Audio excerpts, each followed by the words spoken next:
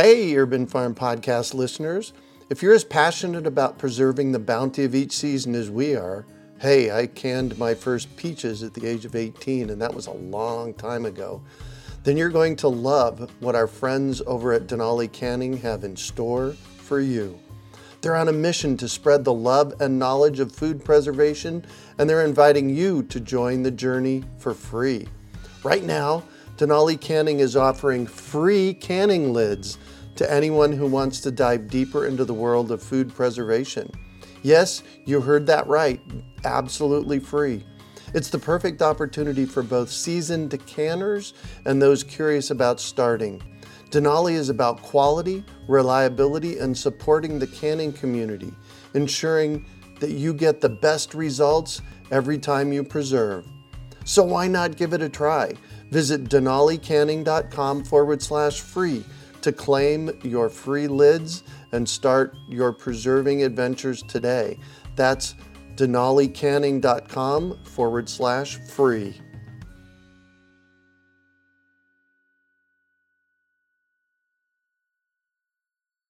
You're listening to the Urban Farm Podcast, your partner in the Grow Your Own Food revolution. Whether you've just been introduced to urban farming or you're a lifelong advocate, we're sure you'll leave feeling more informed, equipped, and empowered to dig deeper into the soil of your local food economy.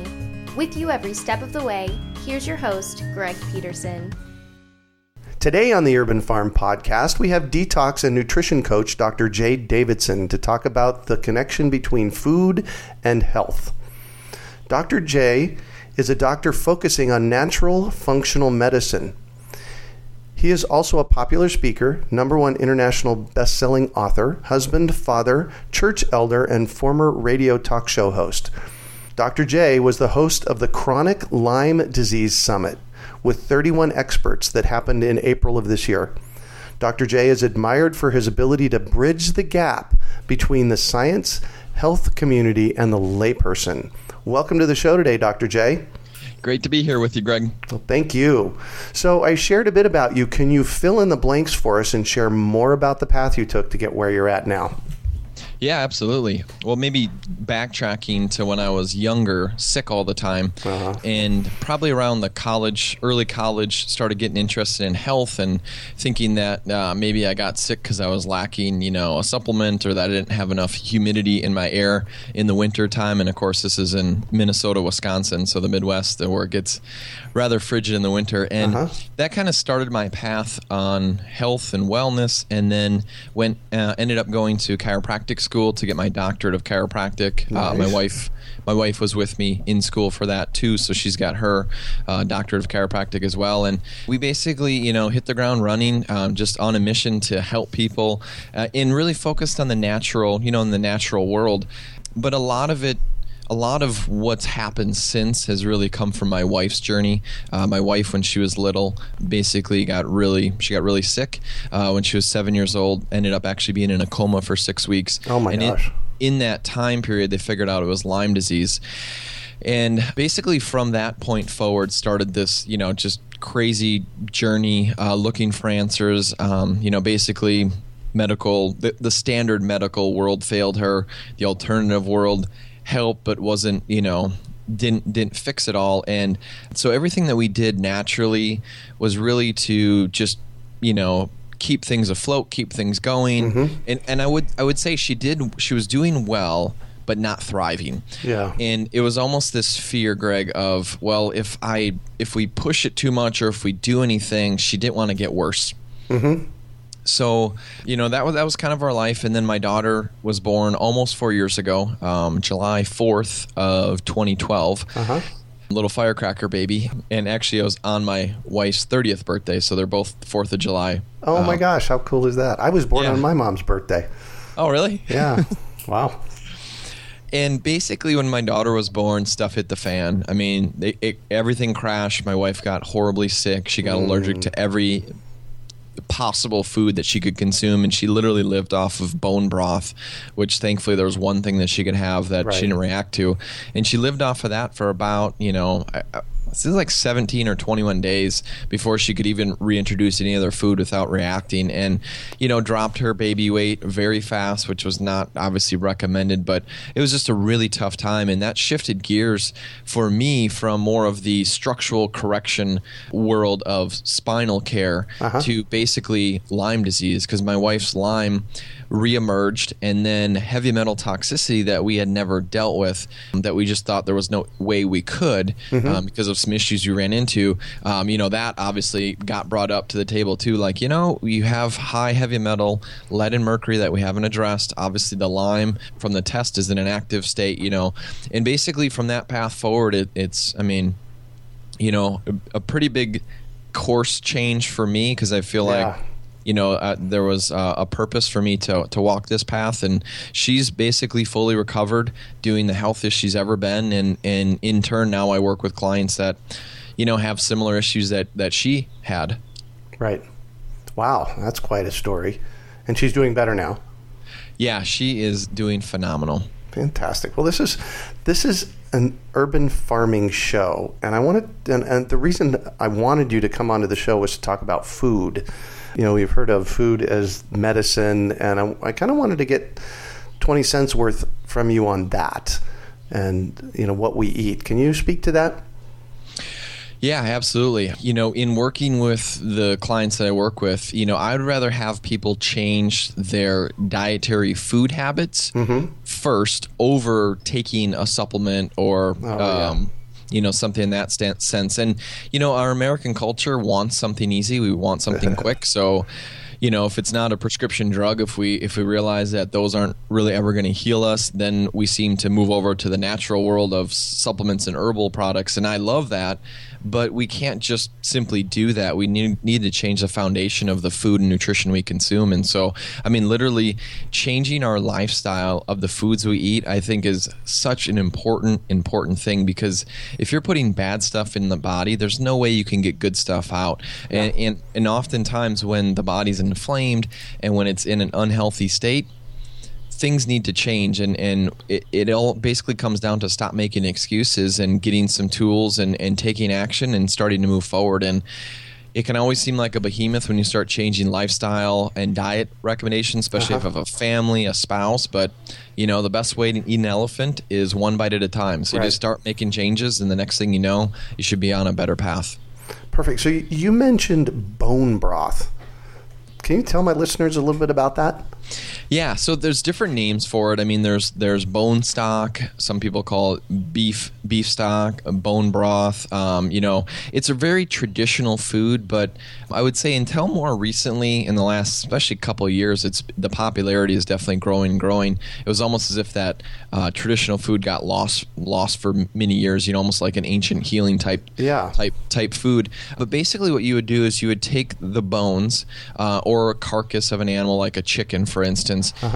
So what I recommend, here's an easy thing that you can do as far as recipe. You go buy an organic chicken, or if you raise chickens, you basically cook the chicken, you can roast it, eat the meat, save the carcass, right? Right. And the key when you're making bone broth is you have to make sure you have good quality bones. Oh, yes. Because if the animal was mistreated, or if the animal was in, a highly restricted area that they can't even stand on their own 2 feet, the bone quality is obviously going to be affected. Right. And that's really, so you put the bones in a pot, you get the water just boiling, and then you simmer it for 16 to 24 hours.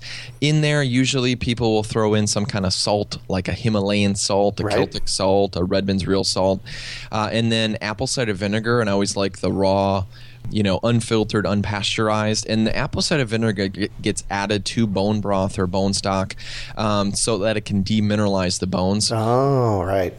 And I would say that's kind of the basic thing. Some people will literally make huge soups out of it and throw all kinds of veggies in there. Of course, you can always throw some herbs and spices. Oh, yeah. Especially if you grow your own herbs. That's always one of the healthiest foods I think you can do is herbs and spices, growing them yourself. But the bone broth basically simmers for 16 to 24 hours. And there's different methods. Some people like to go longer and make it super concentrated.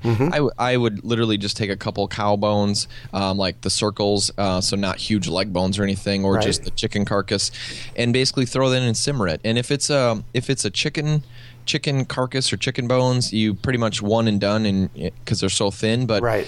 Beef or cow bones, you can keep reusing them, and it's the apple cider vinegar that you throw in that helps to continue to demineralize the bones. And you basically will know when you're done with the bone when you can just kind of with your fingers snap it in half. As soon as it breaks, then it's pretty much done. That's my kind of basis of it. But bone broth is very healing to the digestive tract. A lot of issues and many people suffering with small intestinal bacterial overgrowth, SIBO or SIBO, SIBO. A lot of people just struggling with gut issues, and bone broth seems to be a very healthy, healing food for that. It's one of the few things that'll actually starve down small intestinal bacterial overgrowth, that it won't actually feed the bacteria. So I love bone broth, especially early on when I start working with a client to try to help heal the gut. But it's got tons of bioavailable minerals that obviously come from the bone. Yeah. It's got some amino acids as well too. So I mean, there's a lot of pieces to it. But when you have the bone or bones, and just think about this: if you go buy a grass-fed steak and there's a bone on it, just save it, put it in a freezer bag, and then next time you make bone broth, you've got bones. Right. And if you have the bones, it is one of the cheapest, best healing foods, I think, and so easy to make. So fantastic. So earlier and this ties into it, and I think you're going to make the connection for me here. You mentioned you focus on Lyme disease and heavy metal toxicity, and so what is the primary thing that you address with people with these two pieces? Yeah, that's a great question, Greg. So in the Lyme disease world, it's very easy to get focused on the bug. Kill the bug. But in an acute phase that might work, but generally speaking, the people that suffer from what would be referred to as a chronic Lyme disease, then you have to look at the body as a whole.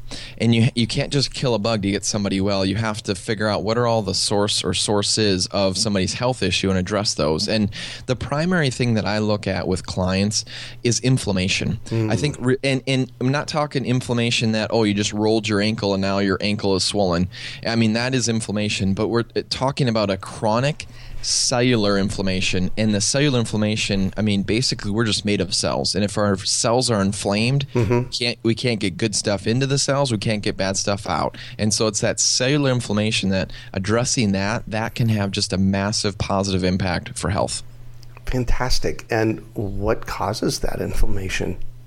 Well, there's definitely many pieces to it. I would say the top three things, and maybe the easiest things to grab onto: bad fats, and that's obviously a dietary food thing. And a bad fat would be, something that's hydrogenated, so it would have a trans fat in it, or a fat that's went rancid. I would put the vegetable oils, the corn oil, the soybean oil, soy, corn, canola. Oh, yes. All those three, I would say those are bad fats. And it was years ago, my wife and I were joking. It's like, it's amazing that these people market these fats as good fats.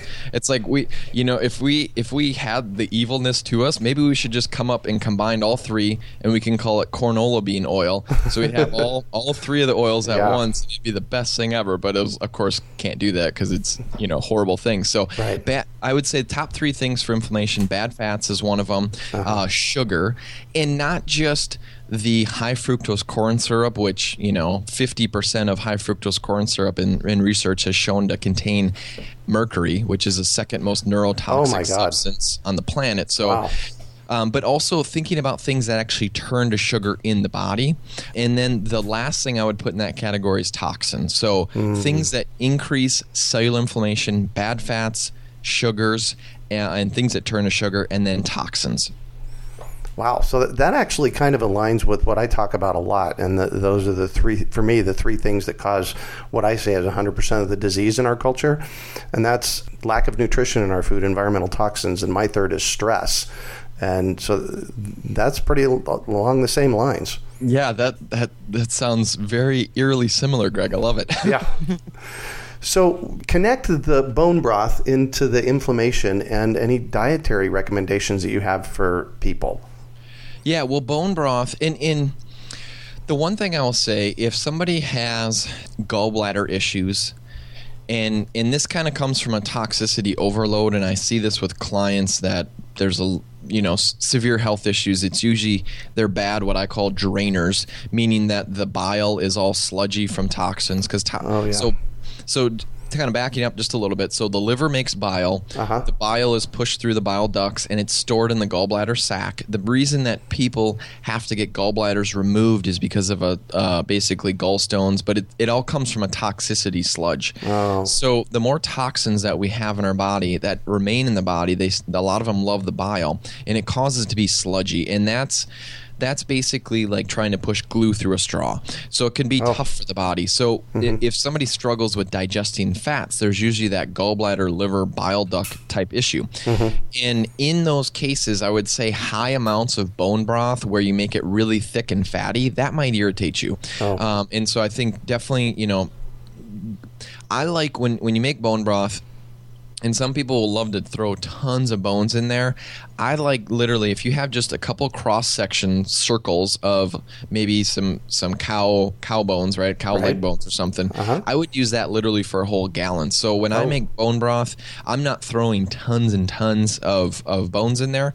And then generally what I'll do is I'll throw a couple bones in there, make the batch, right? 16, 24 hours, let it simmer, and then kind of let it cool down, and then basically put it in some mason jars, and we throw it in the fridge. And then obviously if you don't drink it fast enough, you have to freeze it. Just be careful about freezing with glass, as we've tried with the mason jars. It doesn't work well. So I always like to kind of try to consume that so you're not having to freeze it. But if you do, freeze it. And then what I do is I save those bones. So I'll put those 2 bones next time in the next broth, and then I'll just throw maybe one new one in with it.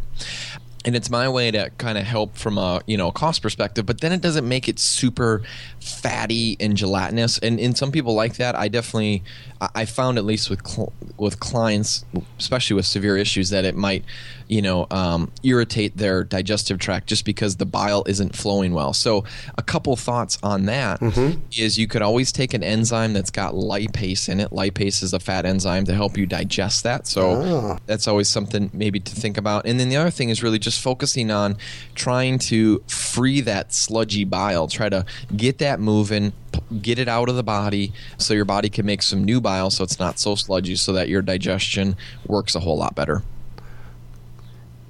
Okay. That sounds like a lot. Is this so the whole process of improving our diet? Can you kind of speak to that? Do you have recommendations for clients? Because that sounds like maybe a big project to do, what you just proposed.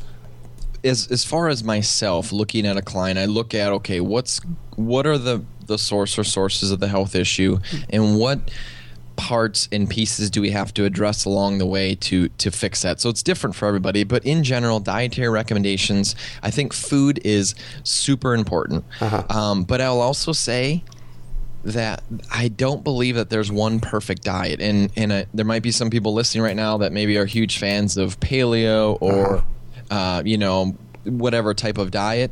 I look at the fact that I grew up in the Midwest. I live now in California, but I grew up in the Midwest, and part of the process there is there's definitely different foods available in March than they were in August. And I feel like seasonally there's different foods, so I almost feel like maybe our diet should have some rotation to it.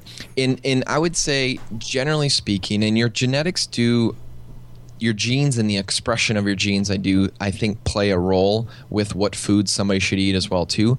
But I think removing the top offenders in our diet are definitely important. Processed foods, I mean, anything processed, if the bugs don't eat it, right? So if it's in the middle of the grocery store, right, we shouldn't eat it. And I remember I can't remember who told me this, but years ago I heard somebody say, eat food that spoils, but before it spoils.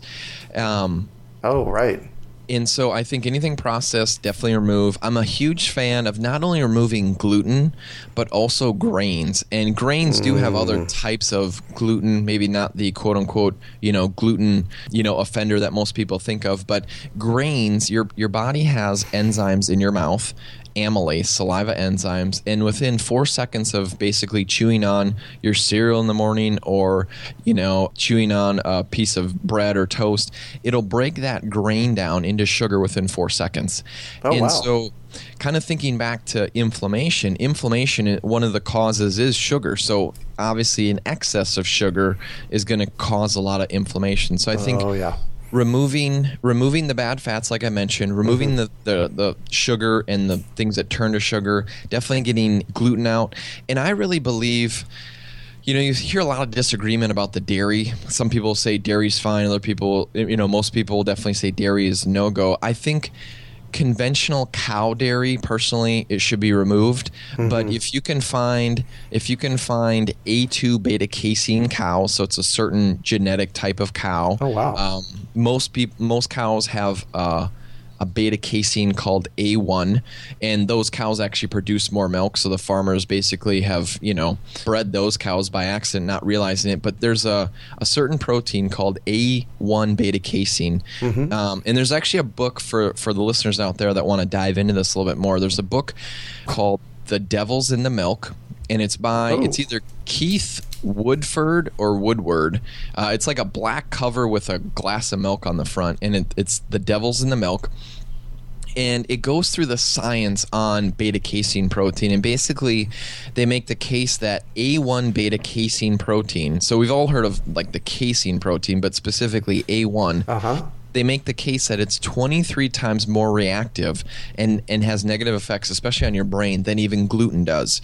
And so it's becoming a little bit more and more popular that farmers are starting to figure out, hey, you can genetically test your cow, you can pluck a hair off the tail and see is it A1 or A2 and what the mixture is. Oh, interesting. And start to try to basically build your herd where it's all A2 cattle. But this is definitely more in the early stages. And so if I would say cow's dairy, and it's if your body does okay with it, I think if you can have 100% grass-fed cow, if you can find raw, that would definitely be great. Make sure the cow is not injected with any chemicals, hormones, given antibiotics, and that it also has the right genetics, which is 100% A2 beta casein. If you can find that, and you seem to do well with it, then I think dairy's okay in the cow. But most conventional dairy is, 99% of it has A1 beta casein in it, which means that can definitely be detrimental to the body. So sheep and goat do not have A1 beta casein. They don't have any of the mutation. So sheep milk or goat's milk, I think that's why, Greg, I believe that's why most people don't react to that kind of dairy, is because they don't have that mutation. Interesting. So, I would say I'm a big fan of paleo in the fact of no grains, but I would almost flip.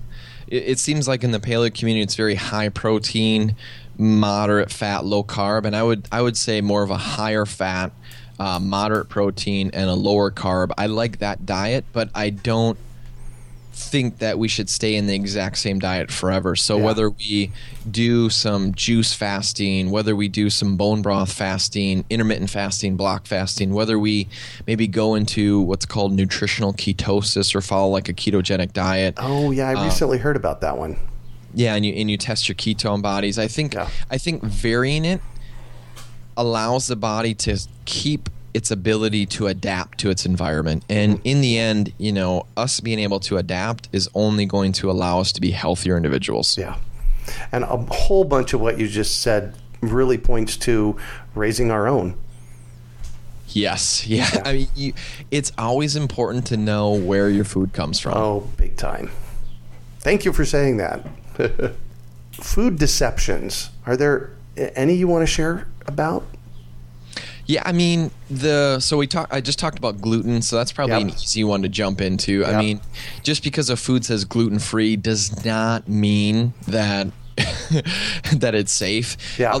And this is where I said, I'd almost rather people be grain-free than just gluten-free, because there's when you go gluten-free, people oftentimes get ingredients that have like cornstarch and arrowroot powder and these other things. And when you actually look at the glycemic index and how much that actually spikes your sugar in the body, those things actually, some of them actually raise your glucose or your blood sugar levels in the body higher than gluten does. Now, gluten obviously has some damaging effects, but obviously grains turn to sugar. So I think just looking for the label gluten-free doesn't mean it's healthy. So I think there's some deception in that. I'm still amazed at how Americans and really people along the world are programmed for this low-fat type of diet. I mean, ever since we switched to that, it's like heart disease, diabetes, everything's went up. So, and I think when we look at where, I really believe when we look at where we're at as a culture, that if we just did the opposite of what the majority of the culture is doing, then we'd be really, really well off. Perfect. So I want to end this on a really fun note. What's your favorite food to grow? Well, so I don't have the best green thumb, and maybe that's just my self-talk, and maybe not the best self-talk. But I love herbs and things that are hardy. So I think parsley is a favorite of mine. And mainly too because parsley is more nutrient dense than kale, and I mean. I can't tell you how many times people are like, kale's the best. It's like, well, yeah, kale's awesome, nutrient dense. But parsley, if it was considered a food and not really an herb, right, then it would be number one on the nutrient density chart. But so I definitely love parsley growing it yourself instead of the kind of dried herb. The cool thing for me about the parsley that grows in my yard, so I have a food forest here at the Urban Farm, and I just let things go to seed. So every year, one of the things that we get forests of here is parsley. So it propagates pretty well, too, if you let it go to seed. Love that, especially for the not-so-green thumbers. Exactly. So would you talk about a time you failed, how you overcame that failure, and what you might have learned from it? I think the word failure, I understand the question, but I think it's how we frame it in our head. So I don't believe anything's really been a failure as much as a learning lesson. But I can think of a time, so before I went to chiropractic school, I actually did painting. So I was, outdoor, did painting of houses, and then a foreman for a while. And I remember there was a summer at when I was a foreman, it seemed like they gave me the craziest houses with like the 40-foot ladders, things hanging off cliffs. I mean, just like all these intense things. And I remember that feeling that I felt like they were, not listening. I'm like, I'm okay to do some of these houses, but I don't want every single house to be this. And I just felt like they weren't listening. And I literally walked off the job probably halfway through the summer. I'm like, you know what? Can't do it. And I remember the boss, the owner of the company said, if you can't handle this, you're not going to be able to handle anything in life. And it was one of those things. I fully believe it was there for that moment to completely just make me this ultimately driven person, kind of putting that on my shoulders. So it was an interesting time because part of me is like, I'm literally walking away from this, just giving up. But at the same time, I don't know. So it was an interesting time in my life, but it was right before chiropractic school. Oh, nice. Which, you're taking 26 to 33 credits a trimester. Oh, yeah, wow. So it's it definitely served its purpose, but, it was a good moment to understand my brain thought process and how easy it is to think that people are attacking you, or coming after you. Yeah. So what do you consider your biggest success? If you would have asked me that question, Greg, maybe a year or two ago, I would have said, my success in helping others, having a thriving health business, where people want to get well. But honestly, reevaluating my priorities, I would say being a husband and a dad. Because I think about, in 10 or 20 years, is really the status of what somebody thinks of me as maybe a practitioner or a doctor going to matter, or what people from the outside would look at, how successful he was in helping individuals, or what is my family going to think of me? And I've really taken that shift and have really, made some changes in my life to make sure that, you know what, I want to be the best dad in the world. I want to be the best husband. I think that, so success-wise, I think family for sure. That feels good. Sounds like it feels good to you too. It does. That was even part of our recent move to California. So sold the chiropractic business that I owned, because I was basically doing that plus full-time, coaching in the Lyme heavy metal world. And I'm like, I don't have a family, because of this. So I'm like, I draw the sand in the line and, Yeah, perfect. What drives you? Oh, well, my mother was definitely still has this tendency to be a workaholic. So I think I picked that up from her. Yeah, I got that one. But I would go back to the whole, the summer when I quit my job and the owner at the time said, you're not going to be able to make it in this world if you can't handle this. And I think, honestly, that's still a big driver of me. But I just have a passion for learning and for researching health things. So I don't know. It's not work when you love what you do. I know. Isn't that great? Yeah. So I think there's multiple things, but yeah, it's a passion. When my wife got well, realized that there's a purpose and I'm put on this earth for a reason. And I think that's probably the ultimate driver. Yeah. So I'm all about education, and I have to know, is there one book that has been influential for you? I read a book in the last year called A Big Fat Surprise. Have you read that book, Greg? I haven't, but I'm going to now. It sounds like a fun book. Yeah, it's the author is Nina, and it starts with a T. I don't even try to pronounce her last name because I'll just butcher it. So I'm sure you guys can find it and put links for everybody at your podcast. But It's called A Big Fat Surprise, and I thought the author did such an excellent job going through where our food habits have come from, where the Mediterranean diet was created, and just the whole low-fat, fat-free type thing. I love the book because it explained the why behind where I was as a clinician, and explained where America was at and why it confirmed, what I was basically looking at. I love the book. A Big Fat Surprise. Definitely check that out. All right. Fantastic.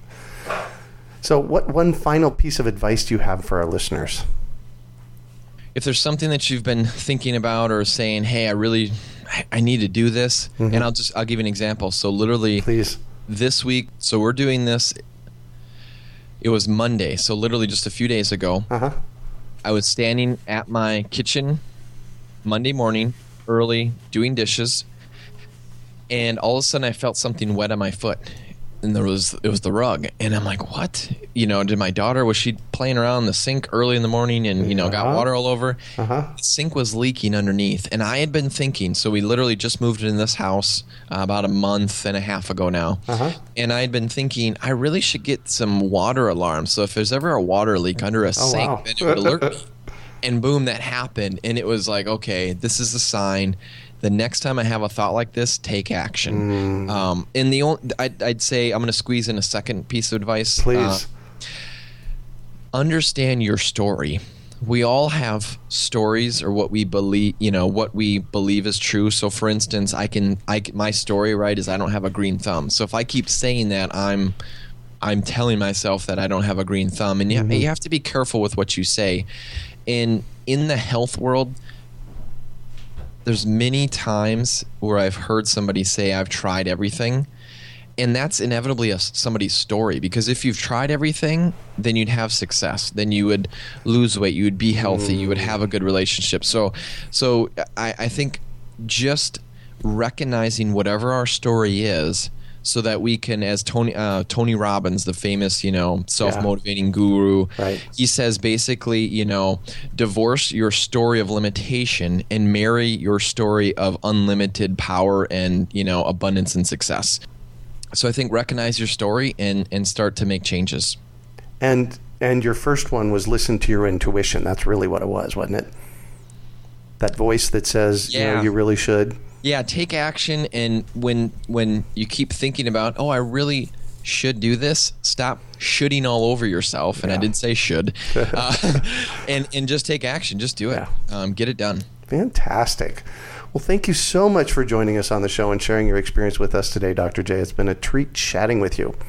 Hey, it's been a pleasure, Greg. Thanks for having me. You bet. So how can our listeners get a hold of you, especially those of them that maybe have heavy metal problems or Lyme disease? The best contact area that you can get me is my website, and it's my name, so it's drjdavidson.com. Doctor is Dr, J is Jay, and then Davidson's just like Harley Davidson, unfortunately no relationship. So drjdavidson.com. I've got a link to my book that I wrote that I really think is a great tool. There's links to the Chronic Lyme Disease Summit that just happened recently. Perfect. And just tons of, information on that website. Cool. And you mentioned it, and I forgot to ask, so let's talk about it. What's your book? The book is called 5 Steps to Restoring Health Protocol, and it's really geared for putting the pieces together. So in my clinical experience, I found that there's many people have done many good things, but if it's not in the right order, then it doesn't come to fruition. And so the book is really about how to try to put your case together in a proper order. So the 5 steps, the first step is detect, which is all about testing, examination, understanding what's wrong, because obviously if we don't have an understanding of what's wrong, we can't really form a game plan. Step 2 is about the draining pathways, just getting the liver, colon, kidney, lymphatic system moving, basically making sure there's not like sewage backups in your body, because if you try to detox or kill Lyme, you're only going to get symptoms when the pipes aren't really moving well.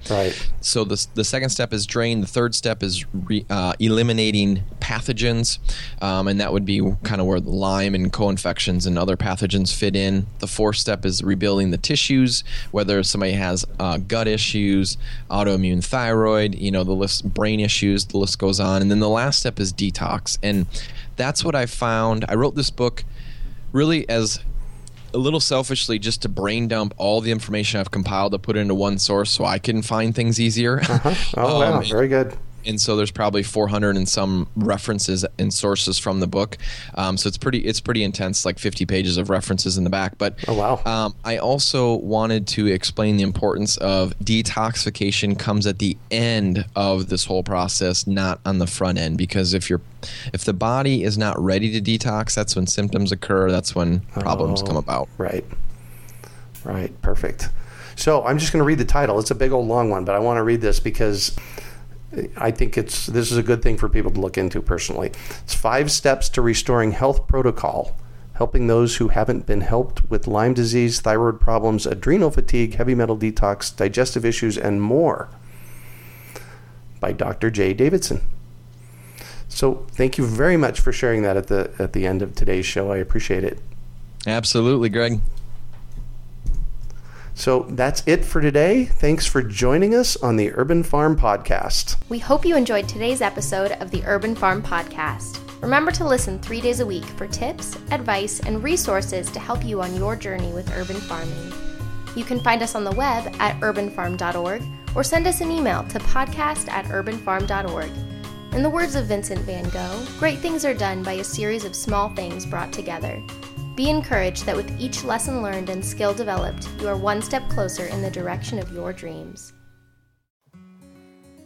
Hey, Urban Farm Podcast listeners. If you're as passionate about preserving the bounty of each season as we are, hey, I canned my first peaches at the age of 18, and that was a long time ago, then you're going to love what our friends over at Denali Canning have in store for you. They're on a mission to spread the love and knowledge of food preservation, and they're inviting you to join the journey for free. Right now, Denali Canning is offering free canning lids to anyone who wants to dive deeper into the world of food preservation. Yes, you heard that right, absolutely free. It's the perfect opportunity for both seasoned canners and those curious about starting. Denali is about quality, reliability, and supporting the canning community, ensuring that you get the best results every time you preserve. So why not give it a try? Visit denalicanning.com/free. to claim your free lids and start your preserving adventures today. That's denalicanning.com/free.